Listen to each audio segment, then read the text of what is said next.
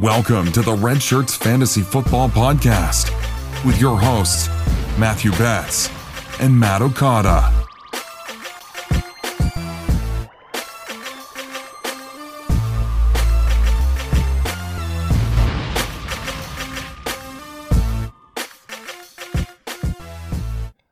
Welcome in to another episode of the Red Shirts Fantasy Football Podcast, a spooky Halloween edition of the Red Shirts Fantasy Football Podcast.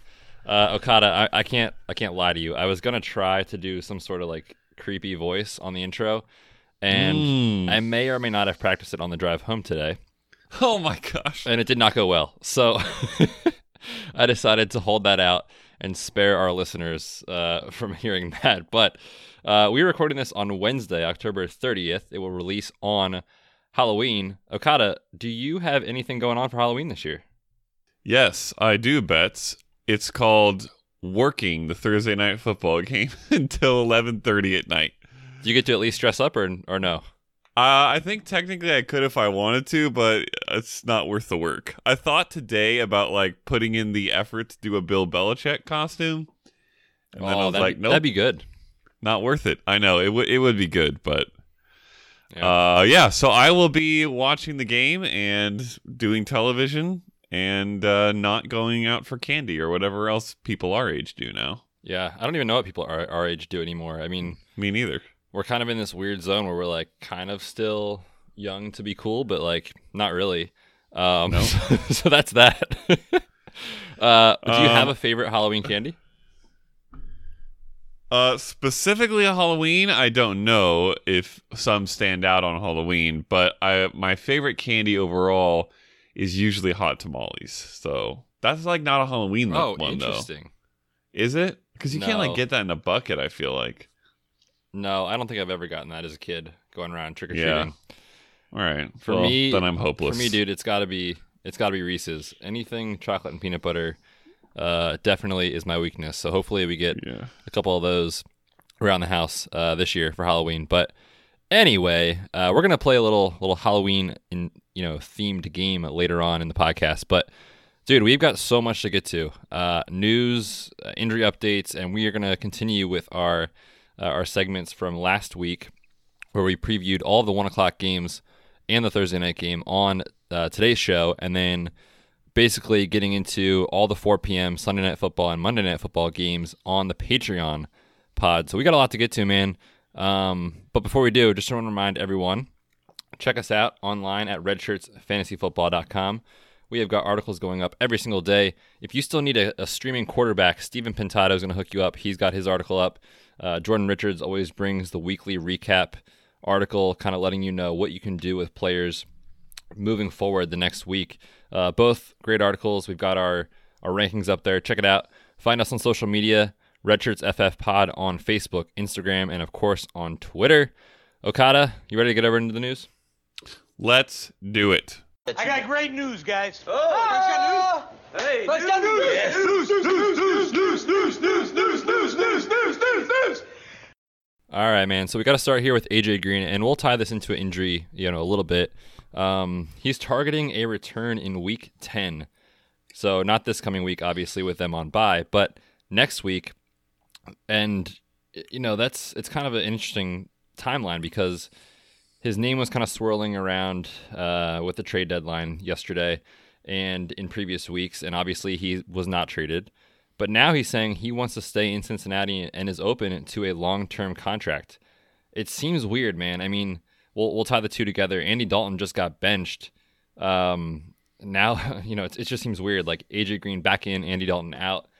What are you making of this kind of news out of Cincinnati, and how do you project that offense now with Ryan Finley, who is their new starter, going forward? Yeah, so there's a lot going on here. First of all, and perhaps most importantly, the Bengals announced they were benching Andy Dalton on his birthday. Oh my gosh, absolutely which is savage. The worst thing I've ever heard.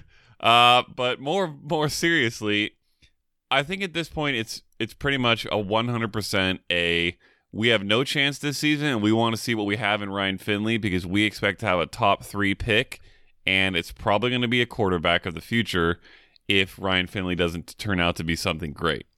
So I think they want to find out now if Finley can be their starter. There's no reason to keep playing Andy Dalton when they're already 0-8. And I don't expect Finley to be anything better than Dalton. I think he'll be okay, actually. I liked Finley coming out of college, and he looked pretty good in the preseason. So I think he'll be all right. It will probably hurt all his pass catchers, or Dalton's pass catchers, or both of their pass catchers a little bit. So it makes me a little sad for AJ Green that he's finally returning, and now he's not going to have his longtime quarterback. I don't expect it to be quite as good of a connection right out the gate with Finley. From like a dynasty perspective, though,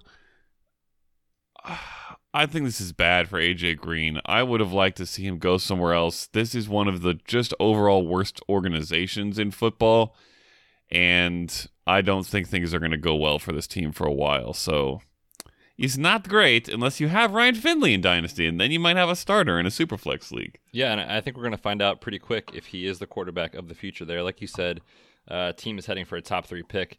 And the sad thing about it is, like, they started the season actually trying to win. At least the Dolphins are coming out and doing it the right way with just stockpiling picks left and right. Yeah, man, I agree. I think as far as what we can look forward to for AJ Green, the thing we could always hang our hat on with him, regardless of what was going on around the team, was the fact that Andy Dalton would hyper-target him.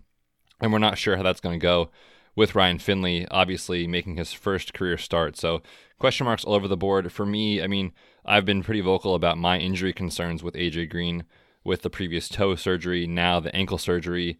This season and even moving forward here for AJ Green, rest of this year, I'm out, unfortunately, for Green. Next piece of news here, Okada, we've got to talk about a coaching change, not a head coach, but an offensive coordinator for the LA Chargers. Ken Whisenhunt gone, fired, I believe that was Monday, from his offensive coordinator duties.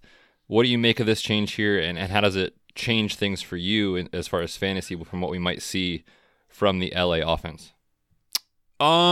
It's kind of a weird one because I don't feel like the Chargers offense was overall that bad. They, as a team, were struggling, but they've been in every game, and it seems like it always comes down to some stupid classic Chargers gaffe that loses them the game. It's a couple times it's been a Rivers throwing an interception on the final drive, but I think if I had to guess what it might boil down to is, and this is very impactful for fantasy if it does have any part of it, he was just feeding Melvin Gordon the ball in ways that were getting absolutely nothing out of Melvin Gordon. He has been extremely inefficient. Whisenhunt was just kind of running him up the middle and getting nothing. Melvin Gordon's yards per carry has been awful. And so I think that one of two things might happen. One, the new guy, which I don't even know who it is. Do you offhand? Who's going to be calling the plays for them? Yeah. Actually, no, I was going to ask you. I haven't even heard anything or like read an update. Me neither. Yeah, so I'm actually not too sure. While you're looking it up right now, I'll kind of jump in on my take here with the change. I mean, my understanding, and maybe you can correct me, was the change was because of the fact that the team wasn't really happy with the way their offensive had been flowing, meaning forcing Melvin Gordon a ton. So right. I mean, I kind of have to see this as a positive for everyone not named Melvin Gordon, right? Like Austin Eckler should get a bump. Keenan Allen should obviously still remain a lock in your lineup every week. Maybe Mike Williams gets a bump, and obviously Hunter Henry is a top 5 option. So I think the only real change for me is maybe a little bit of a bump to Austin Eckler if the team decides to go back to what worked in the first few weeks. So my deep research has discovered that Anthony Lynn called plays as an offensive coordinator in Buffalo in 2016, and they have not yet named a new offensive coordinator for the Chargers. So I'm guessing that Lynn will just call the plays, apparently. I don't know if that's much better. But yeah, I agree with what you just said. And also, it could help Melvin Gordon if the play design or the play calling structure gets a little better to where he can be more efficient. We've seen him be more efficient in the past. We know he can be. I know that if Kyle Shanahan took this job, all of a sudden Melvin Gordon would be dominating because that's just what he does with run games. So it could get a little better for everyone. It's possibly, But I think, yes, that there's a good chance that we see a lot less force feeding and that maybe Austin Eckler is even more valuable. Yeah, for sure. Let's go ahead and move on here, Okada. We got a bunch of games to break down and get to some injury updates. We'll do a little bit of a different flow here this week. Normally, I give you my injury updates before we start the game breakdowns, but let's just do them as we go because I think it kind of just makes it easier to listen to and digest with all the information based off of the game. But before we do, we've got to remind everyone, take your Falcons, Bengals, Rams, and Saints out of your lineup because they will get you 0 points this week. And that's a lot of firepower. I'm just realizing. No Julio, no Austin Hooper, no Joe Mixon, no Jared Goff, Todd Gurley, Kamara, Michael Thomas. Yeah, this is a rough week for fantasy, but let's see if we can get you some good starts this week. Okada, we're going to kick it over to our first preview here. Thursday Night Football, a Halloween special, which you will be working on the post-game coverage of. The San Francisco 49ers taking on the Arizona Cardinals. And before we get into the specific breakdown here, Okada, let's start with the backfield situation for Arizona. One piece of news that we didn't talk about earlier, Kenyon Drake traded from the Dolphins to the Cardinals.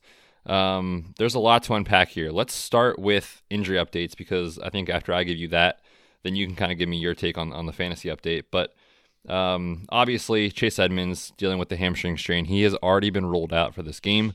I think he's going to be looking at probably a 3 to 4 week absence, so I don't think we'll see him anytime soon. David Johnson, clearly not himself, hasn't really played in 2 weeks if you count that 3-snap performance from a couple of weeks ago. He's not going to play in this game. I mean, they just called him a game-time decision. If they rush him back for this matchup, it's very, very foolish. With the injury history from the season, the back concerns, and now the ankle, it just doesn't make sense. So I project he will probably be out for this game. So that leaves Kenyon Drake and Alfred Morris. I mean, Zach Zenner. What are you looking at here for Kenyon Drake, and how do you project that backfield moving forward? Well, my projection for the backfield moving forward is please let some of these other guys get healthy because otherwise it's going to be a hot mess. And for this week, that's exactly what I expect. If you're in a deep 14-team PPR league with 2 flexes, then maybe Kenyon Drake is worth a start. But otherwise, I'm not running out any running back for the Cardinals against this 49ers defense. They are elite at this point. I mean, pretty much all year, certainly. But I think at this point we can all... There's no more, are the 49ers really left. They just trounced the Panthers, who were very good. So this team is dominant. They've allowed the second fewest points in the league to running backs. Only the Patriots are better, and they're historically good. So I am not going to put any Cardinals running back in my roster if I can help it. Yeah, I definitely agree with you on that one. I'm not sure if you finished your rankings for the week, but I've got Kenyon Drake at running back 40 right now. I don't see any path to success for him on a short week against the top rush defense in the league. So it's tough there for the running game. Let's kick it over now to the quarterback and receivers. Kyler's your boy. Are you willing to roll him out in this matchup, which, again, on paper, looks pretty tough? Not in a 1 QB league, sadly. He's sitting for me anywhere that there's only 1 QB on my starting roster. If it's a super flex, yeah, he's going to get in. It's going to be more in the back end QB2 range this week. Hopefully he gets some rushing. We've seen him have some great rushing games, and that could be something that he does, especially considering this 49ers pass rush, which is very good. If it forces him to scramble a little bit, that could help. But other than that, it's going to be hard going. Yeah, for sure. I think I agree with you. In two QB leagues, I'm willing to start him, but certainly not in one. And then kind of speaking to the receivers, I like Christian Kirk in this matchup for what he can be, which is, I think, a wide receiver 3 or a flex type of play. I don't think we'll see a smash spot for him here by any means, but encouraging last week coming off of the high ankle sprain. He played on 86% of the snaps, which was huge in his first game back. Led the team in routes run, so I think if you're starting one receiver, maybe between Fitz and Kirk, for me it's Kirk. And the encouraging thing is slot receivers against the Niners have actually been able to do some damage.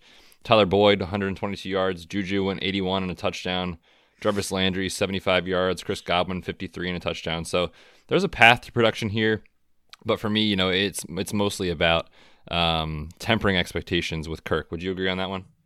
Yeah, I definitely agree. He would be my top option. In fact, probably my top receiver option from both teams in this game. And the Cardinals are going to be throwing a lot. They're going to be down, and they throw a lot anyways. So there's a very good chance he could be like a 9, 10, 11 catch guy in this game. Yeah, for sure. And with that kind of passing volume, definitely comes opportunity for takeaways for the Niners defense. We already talked about the mismatch on the line in the trenches, where the front seven for the Niners is elite against a subpar offensive line for Arizona. Obviously, I think you're starting the San Fran defense if you have them. Let's move on to their offensive side of the ball. More injuries to talk about. So Matt Breida dealing with a left ankle sprain. Shocking, Beth. Yeah, so often, man, with that ankle. And we talked about it last year, like how it would just recur and it would recur and keep happening again. And here we are. Raheem Mostert dealing with a knee injury. Jeff Wilson had a stinger on Sunday, which is basically a quick stretch across the nerves that come out of your shoulder and neck. So those can vary in terms of degree and severity. It looks pretty minor for Jeff Wilson because he's actually not even listed on the injury report this week. However, head coach coming out saying, if the game would have been today, which is on Wednesday, very unlikely Breida would have gone, very unlikely Mostert would have gone. So are we looking at a situation where Jeff Wilson is a very sneaky pickup if you're listening to this before kickoff on Thursday Night Football? Ooh, yeah. If you're listening to this around noon and they've announced anything about those other two guys and it looks like Wilson's going to be in the number 2, I would absolutely pick him up and play him in the right format, because this team, as we've talked about, can easily produce 2 decent running backs per week. And against the Cardinals, in a game that I expect them to win, it's all of that is, boosted. So whatever the number 2 guy is, if Breida does play, I'd roll him out. If Mostert does play and Breida doesn't, I'd roll him out. And if they're both out, give me Wilson. Yeah, for sure. And I will update everyone via Twitter kind of what I think about the results here of who's in and who's out as far as my confidence in the play of Breida or Mostert.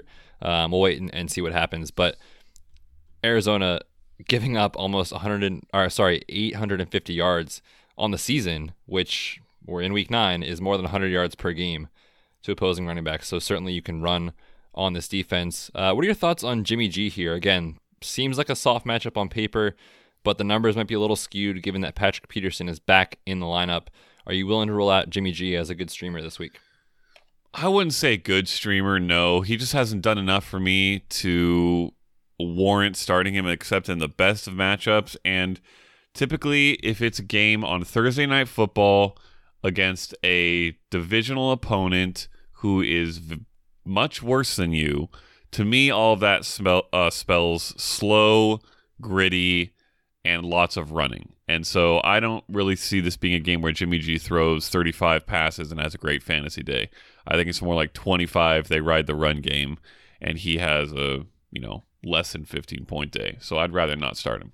Yeah, we just haven't seen the volume, right? Like, I don't think he's topped 33 pass attempts all year because the defense has been so good, and the running game has just been awesome. I mean, look at what Tevin Coleman did last week: 4 touchdowns, I think on 13 touches, which was crazy.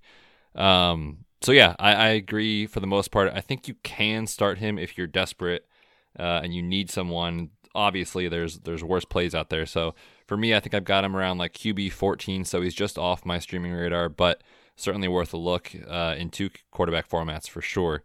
How about Manny Sanders? Caught a touchdown last week. Didn't really get a ton of volume outside of that. He's got a good chance, I think, to avoid going up against Patrick Peterson because of the fact that Peterson doesn't travel into the slot quite as much. Are you willing to roll out Sanders here in this matchup? Probably not, except in deeper formats. 5 targets, not bad. I did kind of think it would be a quick transition for him into this Niners offense, and it looked like it was. Obviously, the touchdown was nice, but don't let the touchdown, which affects the fantasy points, then affect your outlook on Sanders. He still only had 4 catches. 5 targets, again, is not bad, but it's not, 8 or 9. And I think he's the type of receiver who needs 8 or 9 ideally to have a great game. So with what we just talked about with Jimmy G, I don't think it's going to be a game where Sanders gets anywhere close to that. I think it's a low target game for pretty much everyone, and I'm probably sitting Sanders in most formats. Yeah, and this is a spot where George Kittle should absolutely crush this defense. Yes. Giving up a ton of fantasy points, and obviously Kittle is elite at the position. Start of the year. You are certainly starting him in this matchup for sure. All right, man, anything else here with the Thursday night game, or you want to move on? Nope. That's it. Happy Halloween, All 49ers. Right. Happy Halloween. On to Sunday. We are looking at our first game on the slate. It is the 9:30 a.m. Eastern kickoff across the pond in London. Okada, give me your best London accent. Go. Oh, cheerio! Oh my gosh, we just offended all Something of our like foreign listeners right there. So we do have some, I think. Apologies to everyone, but I'm excited, man. I'm sick of these London games being on at the normal time. It's maybe not for you because you're on the West Coast, but being able to wake up with a cup of coffee, sit down, watch some football is awesome. So I'm looking forward to that early morning kickoff. If you have those players, make sure they are not in your flex, as you should treat this as a Thursday night type of game where you don't want that player in there in case you need to change it up with injuries. But on to the matchup here. We've got Houston taking on Jacksonville. And, man, I am definitely excited about this one here. Let's start on the Houston side of the ball. Obviously, Deshaun Watson, you're starting him. But, Okada, are you tempering expectations here? Deshaun Watson finishes the quarterback 22 in Week 2 when he took on the Jags. He didn't throw a touchdown pass. He completed just 16 passes in that game. Are you going off of what we've seen in recent weeks with Watson, or are you kind of a little more hesitant here based off his first performance this year?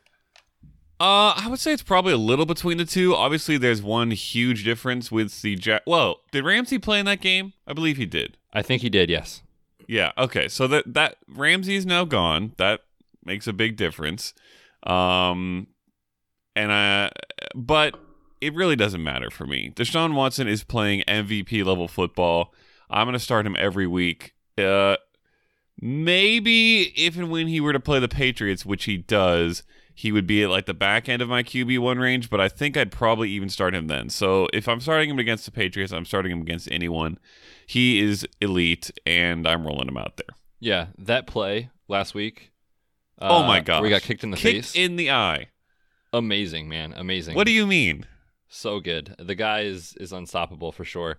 Yeah, I agree with you. I'm tempering expectations. I think I've got him at QB 10 this week, so certainly lower than I usually rank him, but there's no way I can put him on my bench. So I agree with you there.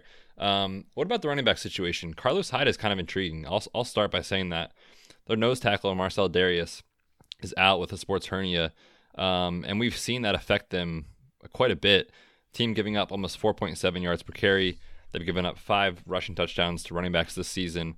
Do you think Carlos Hyde is startable in this matchup? Yes, I think so. We've talked about the workload on a couple pods in the past. It's been even better than it was early in the season over the last several weeks.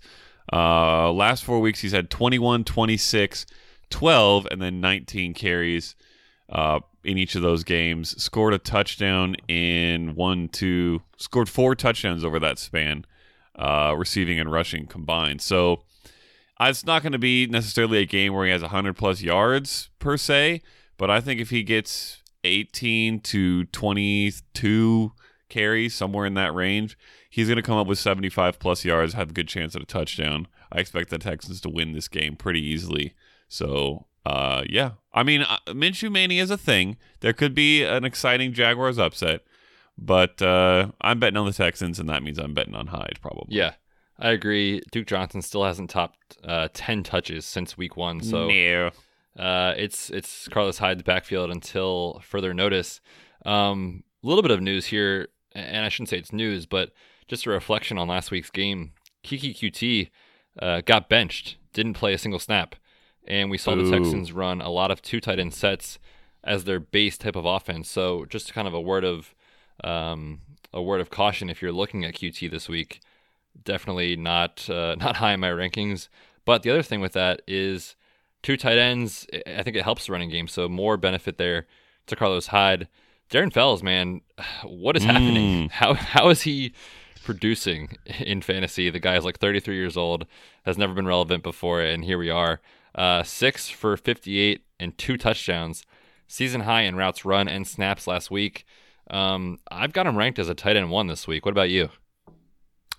Yeah, I think he probably slides into that range pretty often now with how bad the tight end landscape is. We've seen multiple great games from him in the last few weeks, 2 touchdowns last week. So, listen, the fact that Darren Fells is a starting tight end is disgusting, and we should all rebel. And somehow, I don't know what can be done. Maybe nothing can be done to change this problem. But for now, it's the world we live in. And so I'm going to roll him out there if I'm streaming tight ends. Yeah, it's yucky. I'll say that. Kenny Stills, huge disappointment last week. Seemed to be in a pretty smash spot against Oakland. This week, obviously taking on the Jags. It's encouraging, with the Will Fuller injury that he was out there on 96% of snaps. Ran a ton of routes. Both were career highs, or I shouldn't say career, season highs.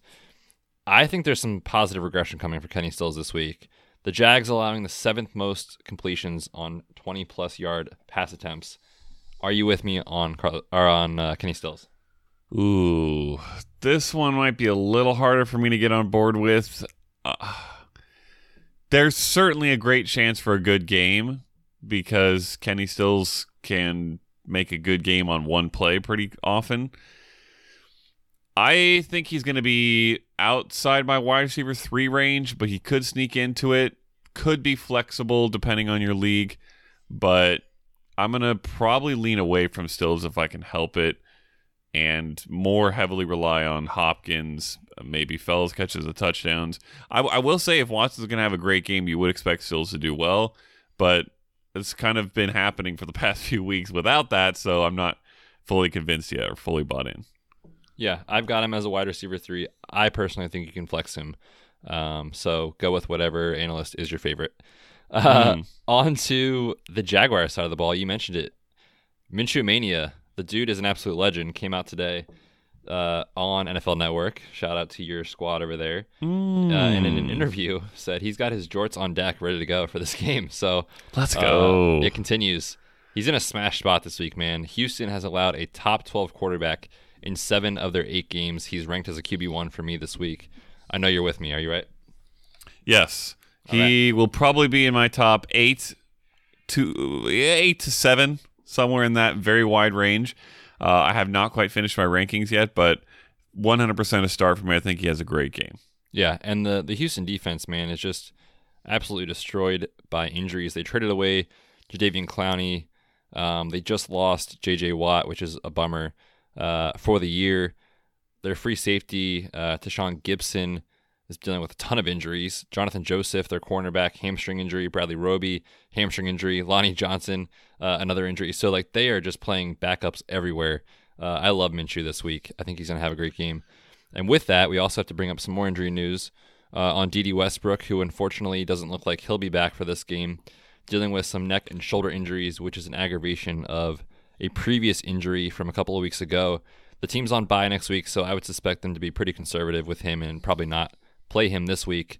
You're starting DJ Chark as a top 10 option, I think, in this game. But how about Chris Conley? Absolutely. Chris Conley is pretty much my start of the week. We will tweet those as we did last week, and I think that he's going to be my lock. I haven't fully claimed it yet, but he's had some great games. And I believe in Minshew. I believe that the Texans defense is not stingy whatsoever, as you've very nicely summarized. And with Dede out, if I'm going to believe in Minshew and the only other guy is Chark, I got to give some targets and some catches to someone else. And I think Conley can easily step up and be that guy. So I will consider him probably a low-end wide receiver 2 this week and roll him out there. Yeah, I definitely think you can play him in this matchup. 80 yards in 2 consecutive games. So he is definitely trending in the right direction. And without D.D. Westbrook, I agree with you. He's virtually a must-start for me in this matchup as well. All right, man. Let's kick it over to the next game here. We've got the Titans taking on the Panthers. Let's start on the Titans side of the ball.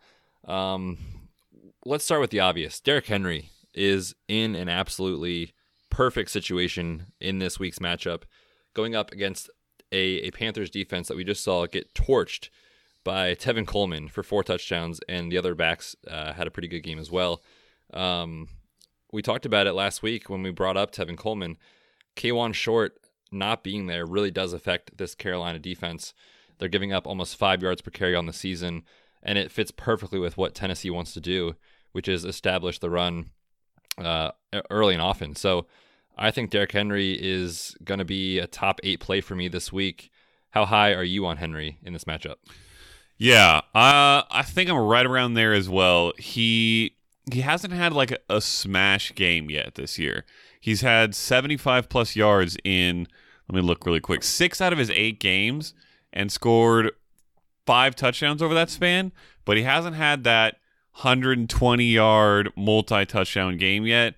This could absolutely be it. I definitely buy in there with what you were talking about with the Panthers defense, with Henry and who we know he is, his ability to just explode, especially later in games. I think this will be a pretty competitive game. Both these teams are kind of hovering right around that 500 mark, fighting for a wild card spot potentially. I think this is an ideal situation for a guy like Derrick Henry, so I am absolutely starting him. Probably consideration for start of the week, although is he too good to be a start of the week? No, I'll allow it. You can have it if you want it. All right. Well, I haven't decided it yet, but he's up there. That's how good he is. So yeah, definitely agree with you there. Usually we make those based off the less obvious starts, but yes, he's been finishing kind of as a back end 1 or a high end 2. So I think if we're gonna rank him that aggressively, he can be your start of the week. I'll allow it. Yeah, in consideration. Perfect.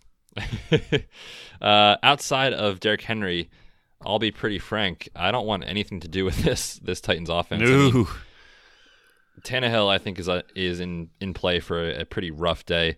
Carolina ranks number 2 in sacks and 4th in quarterback hits. So Tannehill is going to be under pressure for sure. They've allowed just 1 top 15 quarterback finish on the season. So I don't think Tannehill finishes inside the top 15 by any means. And therefore, I think you have to stay away from the pass catchers. Do you agree? Yes. There are a few matchups or a few games throughout the year where I like a couple of these guys on the Titans receiving core, but this is not one of them. Sit them all 100%. Now, Delanie Walker did not practice today. Again, we're recording this on Wednesday. I still don't think he's right, and I don't think he plays in this game. Are you confident at all at least putting in Jonnu Smith as a streamer? I mean, last week he caught a touchdown, had about 6 catches, and I think over 60 yards. So a pretty solid day for him through the air. What do you think about Jonnu Smith? I'd have to be pretty desperate, I think, which, to be fair, a lot of people are when it comes to the tight end position. So I was going to say, you're speaking to a lot of people. Yeah, if you're one of those people who, you're starting and backup tight end are on bye, or you've just been streaming all year, certainly he's worth a look as a streamer. Again, I don't want to overreact too much to last week, which was a great game for him. Tannehill has not been a tight end guy really for most of his career, so that gives me a little hesitation as well. It's kind of like a Ryan Fitzpatrick situation. I think last week may have been a bit of a fluke, but like I said, and like we've been saying all year, the tight end position is a hot mess. So he's going to be near that top 12 area, and if you have 12 teams, that makes him a starter. Yeah, it's so bad, man. I started Jonnu Smith last week as a very desperate team and was happy, but it was a matchup that you knew you could capitalize through the air against Tampa Bay. Yep. But I think it's deceiving because he ran just 18 routes, and Anthony Firkser, who is not fantasy relevant by any means, is a blocking tight end, also ran 18 routes. So I think it just happened that Smith got the touchdown. It could have easily been Corey Davis, or 2 for A.J. Brown. So yeah, I'm nervous about Jonnu Smith here. I definitely would be shying away for sure. On the Panthers side of the ball, Kyle Allen will make his start again this week.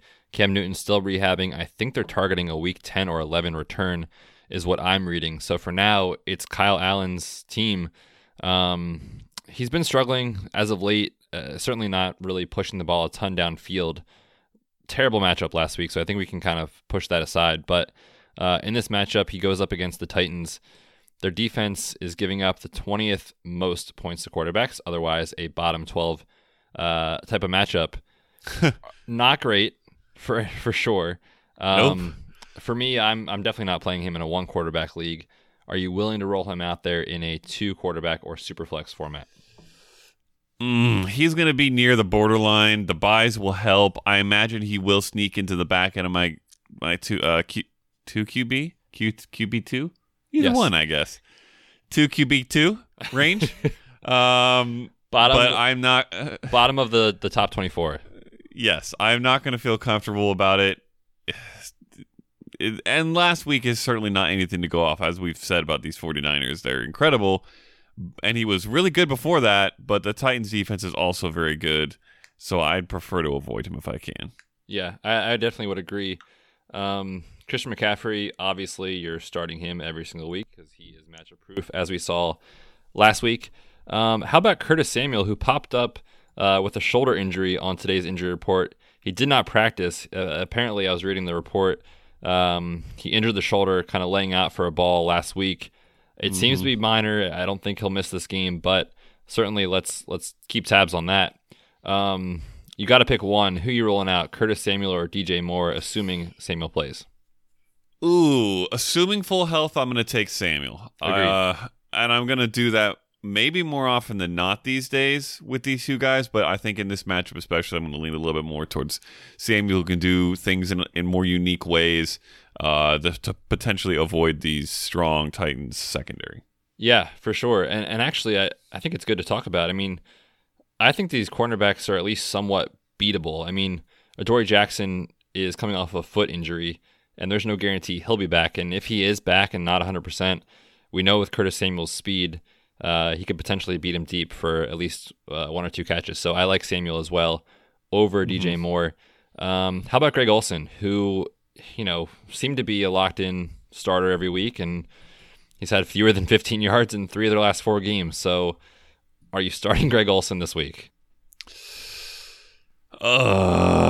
This is the worst, man. This is the worst talking about these tight ends. Can you just stop asking me tight end questions, Betts? I hate them. No, because I don't want to answer them, so I just make you do it. True. Yeah, he's a back-end tight end 1. I mean, basically every guy in the league that's not named Kittle, Kelsey, or Waller at this point. Evan Ingram.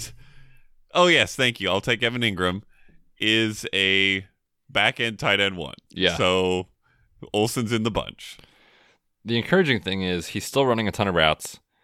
Tennessee is giving up the 11th most fantasy points per game to tight ends. So at least the matchup looks good. At least he's out there running a ton of routes. Yeah, I mean, there's not much more to say. It's a decent matchup. You're hoping that he pulls through for you, but it has not been good in recent weeks. Anything else in this game, Okada? You want to move on to the very exciting, electric Jets and Dolphins game? Oh my gosh, please let's get to that. Let's do it. All right, man. Oh, Jets and Dolphins. This is going to be a barn burner. Buckle up.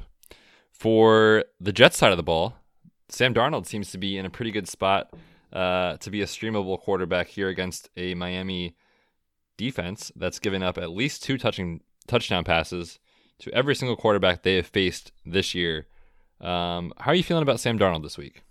Wow, that is a depressing stat for all Miami residents. Yeah, I'm going to roll him out there, man. If Mason Rudolph can have 250 yards and 2 touchdowns against you, then Sam Darnold certainly can, and that puts him in starter territory. So he's going to have to bounce back. It was Halloween week when you started seeing the ghosts, so that's excusable. Now by Sunday, Halloween's going to be behind him. He'll be fine. He'll be able to see his receivers instead of ghosts, and we'll get a nice fantasy day out of Sam Darnold. Rolling him out there. If he's seeing ghosts against the Dolphins, then boy, this guy is going Career to need some over. Serious help. Yeah, the matchup could not be better.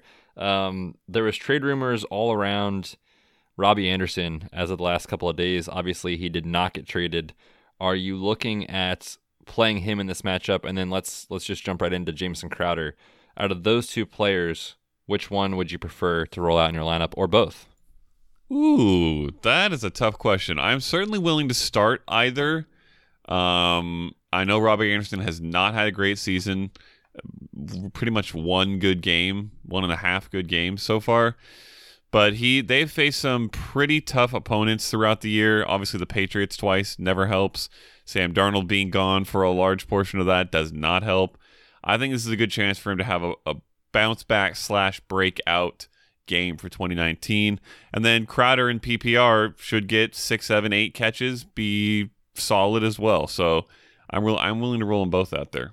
Yeah, the only hope that Dolphins secondary had was Xavier Howard, and he just got put on injured reserve. So yeah, this is looking good for the matchup for all pass catchers. I definitely think Crowder here is in a smash spot. The Miami defense has allowed 7 touchdown receptions to slot receivers this year. We are in week 9, so that is almost a touchdown a game. And obviously, wow. Crowder plays most of his playing time in the slot. Chris Herndon, weekly injury update. We always talk about it. He was finally limited in practice today. So he's trending in the right direction. If he's still on waivers and you need a tight end, certainly I think he's worth a look. We just had a question today in the Patreon chat about it. Anything else to add there, Okada, or more just kind of a speculative back-end tight end one, as every tight end is? Yeah, that's exactly pretty much what it is. Until we see kind of what we saw at the end of last season, if we see it, he's, speculative stream and nothing else pretty much. Yeah, for sure. The Jets defense, definitely a solid matchup here for them to be a plug-and-play at your DST position. Every single defense that's faced Miami has finished as a top 12 defense on the week. But what are your thoughts there? I mean, Leonard Williams is now gone. CJ Mosley, the linebacker, has been out for several weeks with a groin injury. Are you still as excited about this stretch of games as the Jets defense? Week 9 to 14, we've talked about it before. Their matchups are absolute cake. Are you still comfortable picking up this defense and keeping them for the next month, or is this just kind of a week-to-week situation for you now that they've lost some of their big-time players? Certainly I would prefer it if they had more of their full talent readily available, but I'm still going to roll them out in this kind of a matchup, and certainly a couple others. Defense and special teams is almost always, for me, more about the opponent than the team itself, unless they're the Patriots, obviously. And the Jets still have talent, and they're playing Ryan Fitzpatrick. So if they don't get an interception, it'll be very surprising. I do think there's a sneaky chance that the Dolphins win this game on accident. Ooh. Because the Jets are also very bad. Yes. But chances are they will not. And that means that I do think the Jets defense comes away with few sacks, maybe a couple takeaways, and I wouldn't be surprised to see a pick 6 against Mr. Fitzmagic. I don't think that there's any chance they win this game because they're too good at calling an all-out blitz on 3rd and 22. Oh my gosh. What was that? That lost me a week. That Deontay Johnson reception lost me a fantasy week. So upset after that, man. What are you doing? So they're doing it right. They're taking the right way. But yeah, I mean, they definitely could for sure pull one out, but odds are not on their favor. Let's just say that. On to the Miami side of the ball. We talked about Kenyon Drake being dealt away and what that meant for Arizona. Let's talk about what it leaves behind for the depth chart there in Miami. Mark Walton seems to be the guy. 14 touches on Monday Night Football. For me, there's nothing more to say about it other than he's a starter on an NFL roster, and he'll probably get a decent amount of volume, making him a flex type of play every week. Anything else you want to add there on Walton or Kalen Ballage? No, I would 100% agree with that version of the story. I would like for Kalen Ballage to take over because I think he can do some interesting things or at least get a heavy role, but I don't really expect it to happen. This offense is too bad to support 2 running backs. They can barely even support 1 that's even close to fantasy viable. So Walton is in that flex conversation. Yeah, definitely with you on that. Devontae Parker, man, he is doing some things this year, as is Preston Williams. He looked great on Monday Night Football.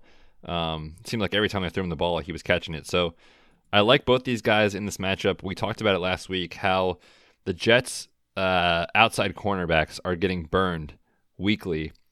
Devontae Parker, for me, is going to be a pretty high-end wide receiver 3 in my rankings.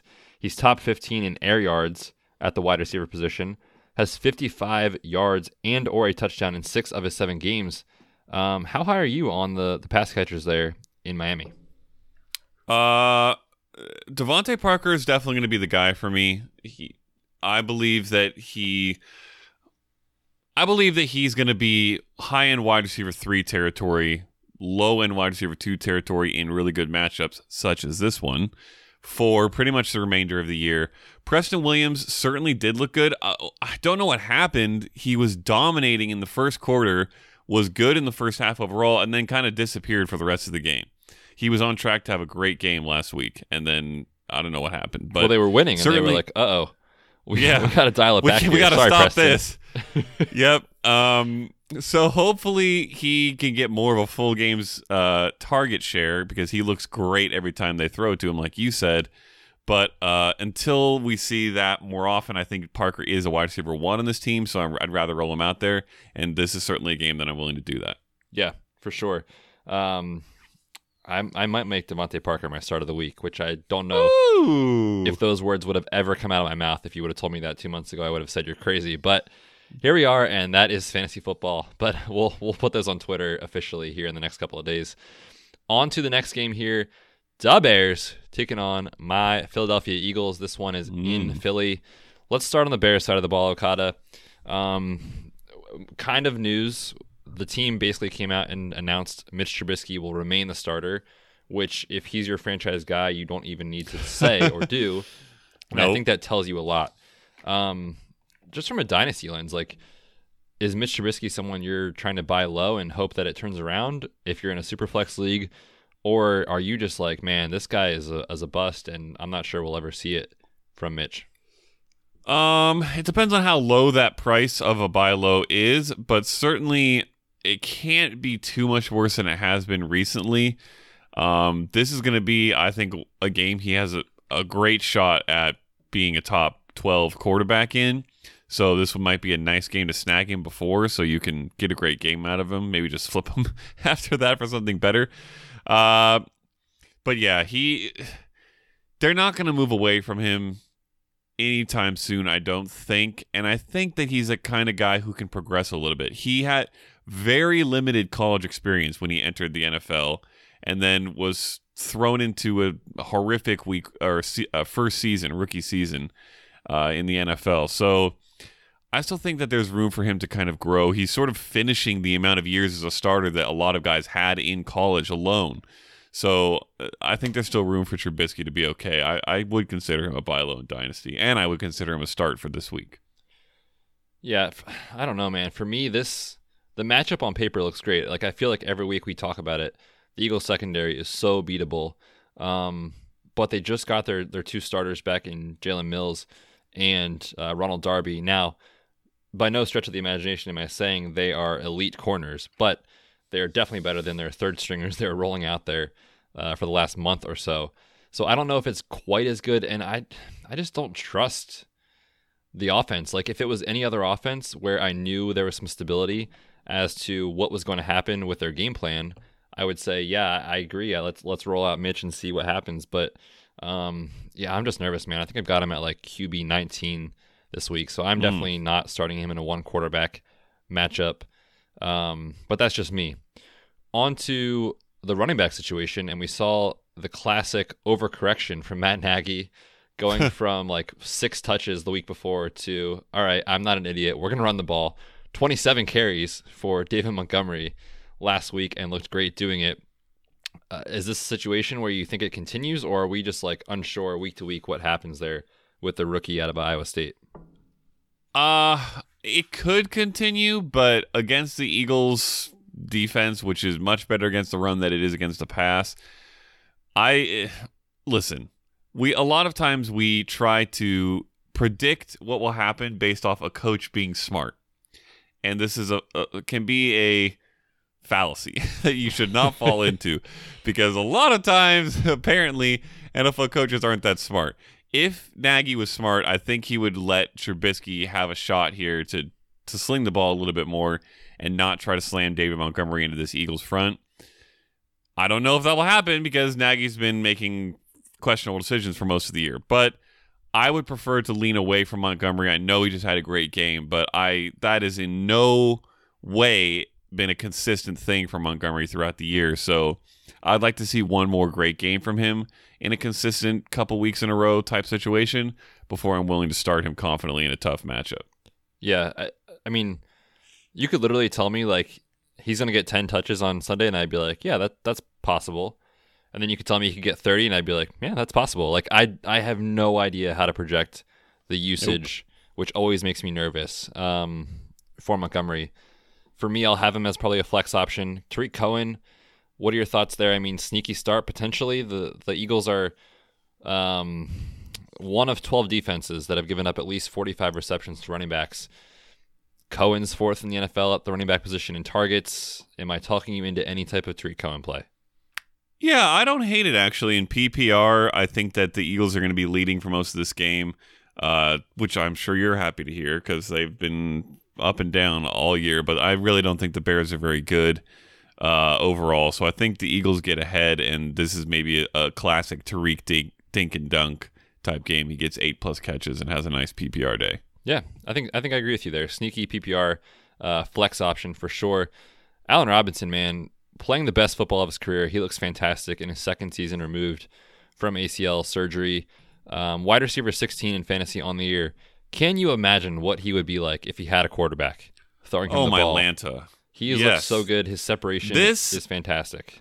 This guy has had two of the worst passers in NFL history. Not really, but the awful quarterback play for Allen for his whole career has been really sad. I wish he could get somewhere better. Yeah. Is he a must start for you in your lineups this week? Yes. I think he's definitely in the wide receiver 2 range. And with buys for a lot of great receivers, I don't think there's any way he's outside of a classic starting lineup. Yep, for sure. I've got him at wide receiver 14, so I'm definitely with you there. Anything else in this game for the Bears side of the ball? No. That's pretty much it. All right. Let's move over to the Eagles, which are a team that have just been up and down all season, coming off of a great win on the road last week. They did have an injury last week to Miles Sanders, who suffered a shoulder injury. X-rays look good.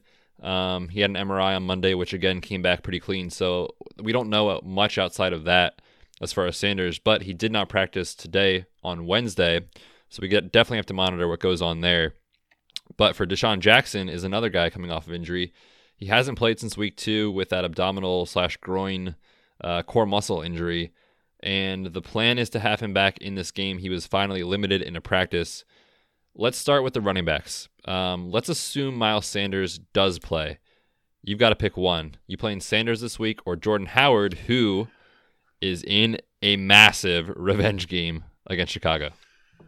Well, I don't want to give away too much bets, but I'm going to be kind of answering this question in our Halloween segment. Ooh. So I will just say an answer to your question for now. I have no idea, and I refuse to answer. As the Eagles fan, I force you to do so. For me, if both guys are playing, I'm taking Jordan Howard. I mean, Sanders' stat line looks great from last week, but most of it came on 2 long receptions and 1 long run. But Jordan Howard dominating snaps and usage, so I would still prefer Jordan Howard. And this Bears defense, I mean, you can run on these guys for sure. When Akeem Hicks is out, they give up a ton of production to running backs. Look at what Latavius Murray did 2 weeks ago. We went 27 for 119 and 2 touchdowns. So for me, I prefer Jordan Howard if both are active. Certainly if Miles Sanders is out, I think Jordan Howard is going to skyrocket up my rankings. But we'll see what happens for the rest of the week. What are you feeling about Carson Wentz in this matchup? It certainly is tough on paper there in the secondary. Is he in the QB1 range for you this week? I don't think he's in my QB1 range, no. He, for the most part, he doesn't really get there unless he has a great matchup for me at this point, at least until Deshaun Jackson comes back, which hopefully he does. But this is very much not a great matchup on paper. So he goes from kind of that borderline area to my mid-range QB2 area probably. He'll still be somewhere near my top 15, but I'm not rolling him out if I can help it. Yeah, I think I agree with you on that. And Deshaun Jackson certainly is going to elevate his production if he can get healthy. But I just am so nervous about Jackson. I honestly think it's going to be a test this week. If he gets through the game, I'll feel better about the rest of the season. If he doesn't, he's headed for surgery. So we'll see what happens there. Outside of that, I mean, Alshon's fine. Another revenge game for Alshon. True. It's such an easy fade this week for all the pass catchers. Chicago giving up the 5th fewest points to wide receivers. So, yeah, we don't like Wentz a ton in this matchup. Certainly, I'm not loving Alshon. Anything else you want to discuss there, or can we move on to the tight ends? Yeah, that's it for the receivers. I think you hit it nail on the head there. All right, man. You have to pick one: Zach Ertz or Dallas Goedert, who has been stealing touchdowns every week from Ertz. Oh man, what is this question? This is real life. It's so sad that it's real. Oh my gosh. I gotta stick with Ertz. Yes, Goddard has looked good. I honestly never understood this draft pick because the Eagles had the best tight end, one of the best pass-catching tight ends in the NFL, and they went and spent a second-round pick on another great pass-catching tight end. It just kind of seemed like overkill, and now it's ruining our fantasy lives. Stop it, Eagles. Thanks a lot, Doug. Yeah. Yeah, it's tough. But no, I have to roll out Ertz. But you know what? I'm not necessarily too opposed to also streaming Goddard. So amidst the crap of back-end tight end ones, maybe both these guys are in it. Yeah. The snap counts for Dallas Goedert, very encouraging for him. Very discouraging for Zach Ertz. 69%, 74%, 71, 59, 75 over the past 5 weeks. So I think that has a lot to do with Deshaun Jackson's health. So maybe we see them go back to more 3 wide receiver sets if Jackson can stay on the field.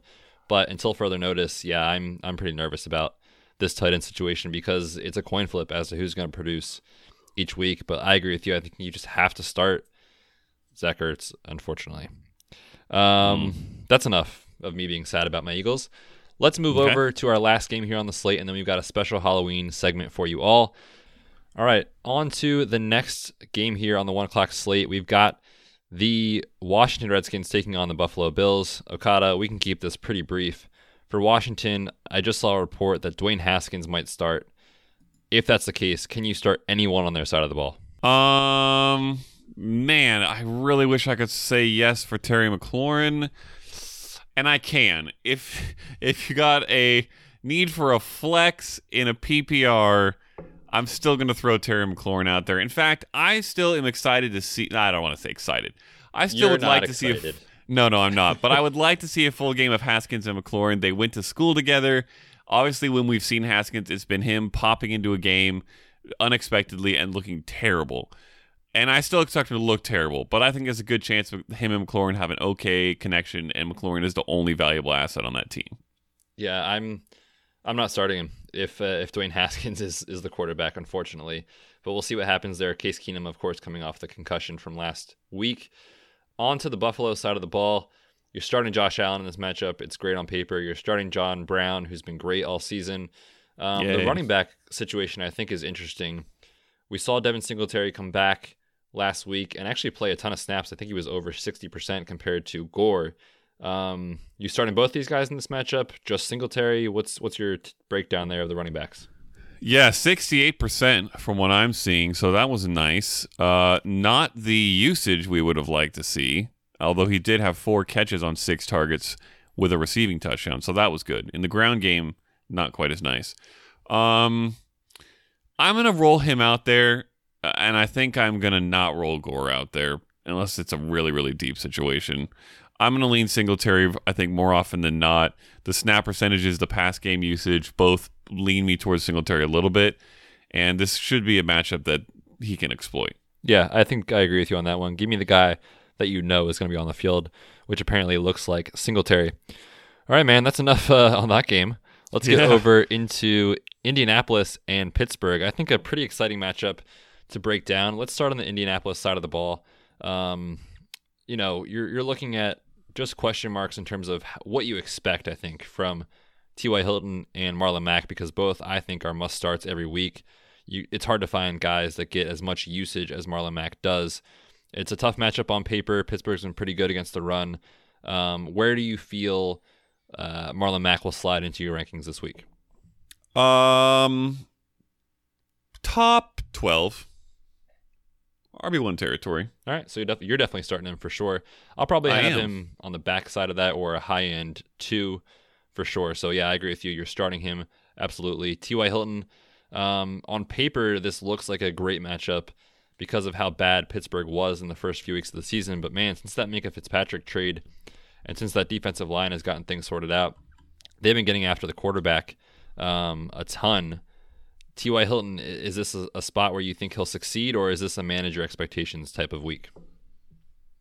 I think he'll have a decent game, yeah. I do think it'll be a little bit more of a Marlon Mack game overall, but Hilton is always a guy who can strike quick and big, and I think he has a startable game. I'm not putting him in my wide receiver 1 territory most likely, but he'll be out there in my lineup. Yeah, for sure. And outside of that, I mean, it's just question marks at tight end. It's question marks at the wide receiver 2 position. So personally, Okada, I don't really have much to add there. Anyone else that you want to talk about in that matchup? Nope. We talked last week, hey, can we finally put some hope in Zach Pascal? And he came out and had 1 catch for 6 yards. So that's the answer. No is the answer to that question. Yeah. On the Pittsburgh side of the ball, we've got to talk about some injuries. James Conner is obviously the big one, but it's not just him who's dealing with an AC joint sprain. He did not practice today on Wednesday, but I think he can play. This is very similar to the Josh Jacobs injury from last week. If you remember, he didn't practice at all during the week, but with an injection into the joint for pain control and extra padding on top of that shoulder to provide the joint extra protection, I think he's going to play in this matchup. Benny Snell dealing with a knee injury. Jalen Samuels is expected to come back from his knee scope this week. He was close last week, but I don't think they really needed him, so he didn't play. Let's assume James Conner starts. I think he'll still have his full workload. I'm not really too worried about it, to be honest with you. We saw it with Josh Jacobs. What are your thoughts there? I mean, if he's back, do you project a full workload, or do you think Jalen Samuels, who has been pretty electric in his time on the field, gets some good production in this game? No, I think I expect a full workload for Conner. I'm at least like 90%. I feel like have you seen any sort of additions by that team of a running back? Because I have not. No, I haven't. In free agency or anything. So I feel like that tells us that they have a pretty decent optimism in their core right now in the health of those guys. Otherwise, we would be seeing what we saw with the Cardinals and an exodus of running backs from free agency onto their team. So I think they should be okay. I think Conner should be okay, and I think he gets a strong game here. Not an RB1 game, but is up in that startable tier. Yeah, for sure. 25th fewest fantasy points there given up by Indy to running backs. And I just pulled this up, Okada. Look at this schedule moving forward. So if anyone in your league is afraid of this injury for Conner, do not be. The Rams next week, then Cleveland, Cincinnati, Cleveland again, Arizona, and the Jets in Week 16. So, yes, I want James Conner for that playoff run if you need an option there. Juju, you're starting. I think Deontay Johnson at this point, you're at least looking at a flex type of situation. Would you agree? Yeah. I mean, probably. Any game which we expect the Steelers to be throwing, which is pretty much every game, someone's got to catch balls besides Juju. And at this point, it looks like Deontay might be the next man up that we were kind of trying to figure out all offseason. Funnily enough, we sort of thought if Mason Rudolph ever got a chance, it would be James Washington because they had a college connection. But apparently it's Deontay, and I'm going to trust in Deontay. I'm not going to trust in Deontay. That's poor word choice there. I'm going to throw him out there with zero trust and hope that he continues to produce. But I'm not going to feel super confident about it. Yes, an absolute hope and a prayer for Johnson. Yep. On to our last matchup here, Okada. The Vikings taking on the Chiefs, which on paper looks awesome.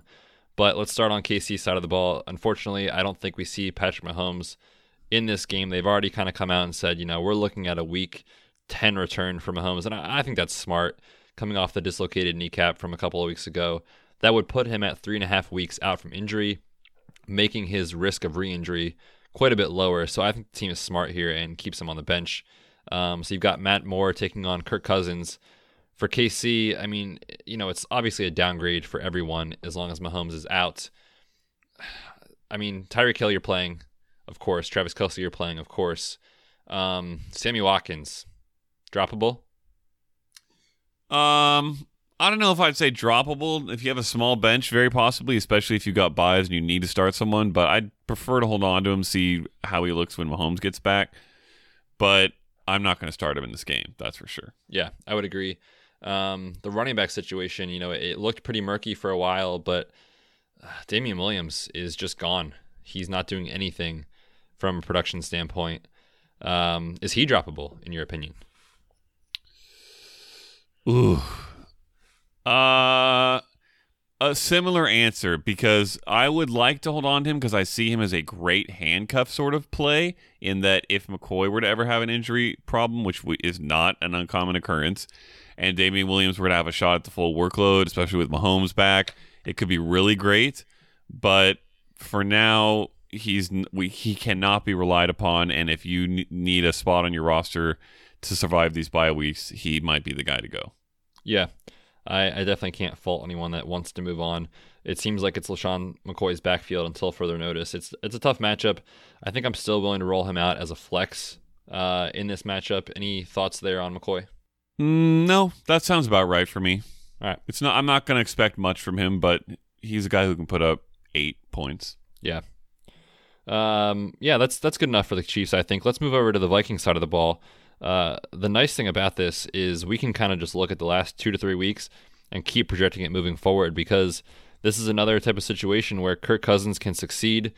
Dalvin Cook is a stud. You're obviously starting him, and because I think Kirk Cousins is very streamable, I've got him as a top 12 option this week against the Chiefs.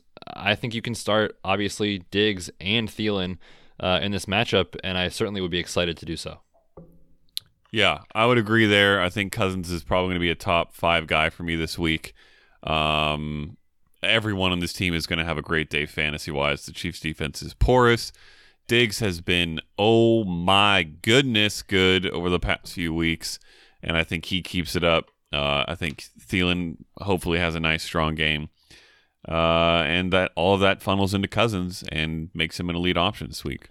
Yeah, if you're super desperate for a running back start, I think Alexander Mattison is a very sneaky, deep flex option. Ooh. KC giving up the 4th most fantasy points to running backs, and he got more run last week, 13 rush attempts because they blew out the Redskins. I think you can do the same against this defense without Patrick Mahomes. I think you can do it in this matchup for sure. All right, man, that is all of the 1 o'clock games. We are going to get into a special Halloween segment here, but before we do, we've got a live read from our sponsor of today's show. That is FantasyGo.com. FantasyGo.com is the place to go if you're in need of some help with your lineup. Basically, it is the Uber of fantasy football. You go to their marketplace, you pick an analyst to help you for the week. You can search for Matthew B. or Matt O., and we will help you either set your lineup or talk through our thought process with you on waiver claims or on trade advice or start set decisions. And the nice thing about this service is no one in your league knows it's happening. So you essentially have us do this kind of behind the scenes for you, and it looks like you are the smart one. So it's a great way to get some advice without really having to let everyone know that you're not the one making the moves. And Okada, exciting news. I just found out today from their owner that they are having their DFS format roll out on Friday. That is tomorrow as of the release of this episode. So if you want Okada or myself to help you get out there and make some good DFS decisions, find us at fantasygo.com. All right, man. We are on to our Halloween segment here. And I skipped what I normally do with the top of the show, Betts' big question.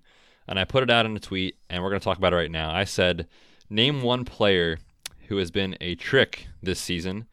Name one player that has been a treat. We had some answers that I think you and I will agree with. We had some tricks, Damian Williams. We had a treat, Darren Waller. Derrick Henry was named as a trick. Austin Hooper was named as a treat. Sammy Watkins was a trick, among others. So I think I agree with all of those, but I'm going to kick it over to you, Okada. Give me your biggest trick this season, someone that we thought was going to be awesome, or a situation that we thought was going to be awesome, and it was not. Well, Betts, in classic Okada fashion, I'm going to cheat slightly in answering this question and say Doug Peterson is the trick because of how he refuses to pick a running back to lead the backfield, to be the fantasy guy. Obviously, he's not in charge of producing fantasy points. He's just there to win football games. But the way that he's using these guys makes it impossible to predict week to week what's going to happen. I just have to read this off real quick. These are the fantasy leaders for the Eagles at the running back position over the first 8 games of the season. Darren Sproles, Miles Sanders in a crap game, Miles Sanders, Jordan Howard, Miles Sanders, Jordan Howard in a crap game, Miles Sanders. That is so confusing. It is all over the place. You'll never know which one is going to be better, and it is so frustrating. Please pick one of these guys so that we can have a great RB1. Doug. Yeah, well, maybe if Sanders sits this week, we'll get that in Howard, but we'll see. Huzzah! My trick so far this season has to be Odell Beckham Jr. My goodness, man, we were on this Browns team, as most people were, and on Baker for a nice breakout season, and with Odell, we thought it was going to work. We thought it was going to be magic. It turns out that Odell Beckham is the wide receiver 35 in fantasy football, barely startable, a back and wide receiver 3. It's so tough to put him in your lineup each week.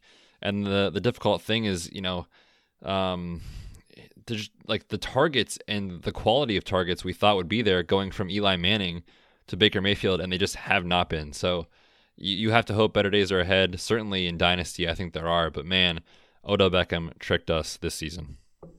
Yeah, I will say 2 things, Betts. One, so far, Baker has been literally far worse than Eli Manning in almost every category. So that has really messed up what we expected from Odell. Having said that, just say that again one more time, because that is wild. Yeah, in every stat, I saw a board that we put together. We call them boards at the NFL Network, where we compare stats or put stats in like tables. And I saw one comparing Eli last year to Baker this year. Baker is worse across the board. He has been awful. Having said that, these are the teams that they've played. Titans, Rams, Ravens, 49ers, Seahawks, Patriots. That is rough. This is the schedule coming up after the next 2 weeks. They've got Broncos, Bills, not great. Then they finish the season with Steelers, Dolphins, Steelers, Bengals, Cardinals, Ravens, Bengals. That sounds good. Yeah, so they've had probably one of the top 3 toughest schedules so far and one of the top 3 easiest schedules left. I think the Browns have a decent end of the season, and maybe it translates to some hope for Baker and Odell. Yeah, man, I sure hope you're right. That schedule does sound pretty nice, and if they can get things sorted out, that will pay dividends, obviously. All right, man, on to the treats. So this is a player that you were not really expecting to do what they have been doing so far this season. Who is your treat from the 2019 season so far? Well, I've talked about him quite a bit, so I considered going elsewhere so as to not sound like a broken record. But I can't do it, Betts. I just can't. I got to talk about Cooper Kupp. He's my boy. You said that a treat is them doing what they didn't expect. And I wish that I could claim that I expected this of Cooper Kupp, but I didn't. I had him as like a borderline wide receiver 1. It was higher than the industry, but I did not expect number 2 wide receiver. He's only Michael Thomas is producing at a higher fantasy, rate right now than Cooper Kupp. He's been incredible. Had 220 yards in London. Good gracious, is this man good? Love it. So happy for him and my fantasy teams, on which he is all over. Yeah, man, he has absolutely looked amazing this season. I definitely didn't think I'd see this coming off the ACL. The dude is just on fire. And it's showing in the box score for sure.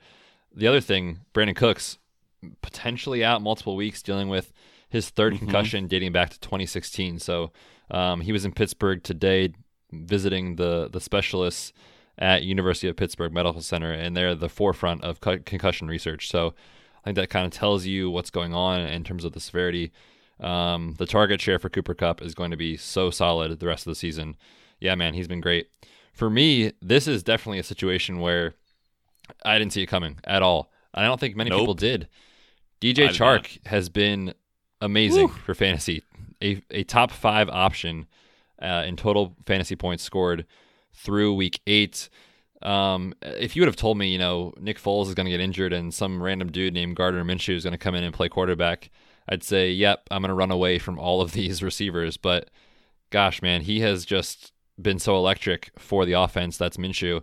And his connection with DJ Chark is awesome. And the usage there is awesome from the targets. So DJ Chark, thank you for coming out of nowhere and being a top 5 wide receiver. Yeah, that is probably one of the most surprising fantasy producers of the year. So definitely on board with you there. All right, man. We got 2 more to get here to 2 players. The next one, who is a ghost in fantasy? Someone you thought would be reliable. They're going to be there every week, but they've just disappeared. Who is it? So my guy hasn't completely disappeared, but he's kind of in the reverse of Cooper Kupp, which is that I really expected a great year from him, had him near the wide receiver 1 territory, and he's just been so underwhelming, and that's Tyler Boyd. And he's had targets. He has gotten tons of targets, but simply has not really translated into anywhere near the fantasy production we would like to see. He's had 2 100-yard games, and one of them was way back in week 2, and he only has 1 touchdown. 1 touchdown, Betts. What is going on here? And now we've got no more Andy Dalton, Ryan Finley coming in. I don't really know what to expect. We talked about this at the top of the show, but I can't imagine it's going to get much better for Tyler Boyd. So for a guy I was hoping would be a high-end wide receiver 2 to be where he is, it's yucky, and he's ghosted me. Yeah, it's been rough. You almost kind of have to rely on him because of the targets. But yeah, quarterback change. Yep. It's unclear what's going to happen there with Boyd. Mine is Zach Ertz, who we drafted him in the back of round 2 or round 3, and the guy is barely even startable. I mean, he's tight end 8, I think, in fantasy points, but it doesn't feel that way by any means. He's just a guy in fantasy, and we talked about it with Dallas Goedert, who is seemingly taking over as far as the better producer for fantasy. Certainly Zach Ertz provides a lot of value for that team, but man, he just has not been a guy that you can play with confidence each week the way you did last year. So he is the guy that has ghosted me this year. All right, Okada, last one. Give me a spooky player to own for the rest of the season, a guy you're really nervous about. All right, so for me, I'm going with Jameis Winston. And the reason I'm going with Jameis Winston is because he's a guy who I kind of want to own because there are a lot of times that I kind of want to start him.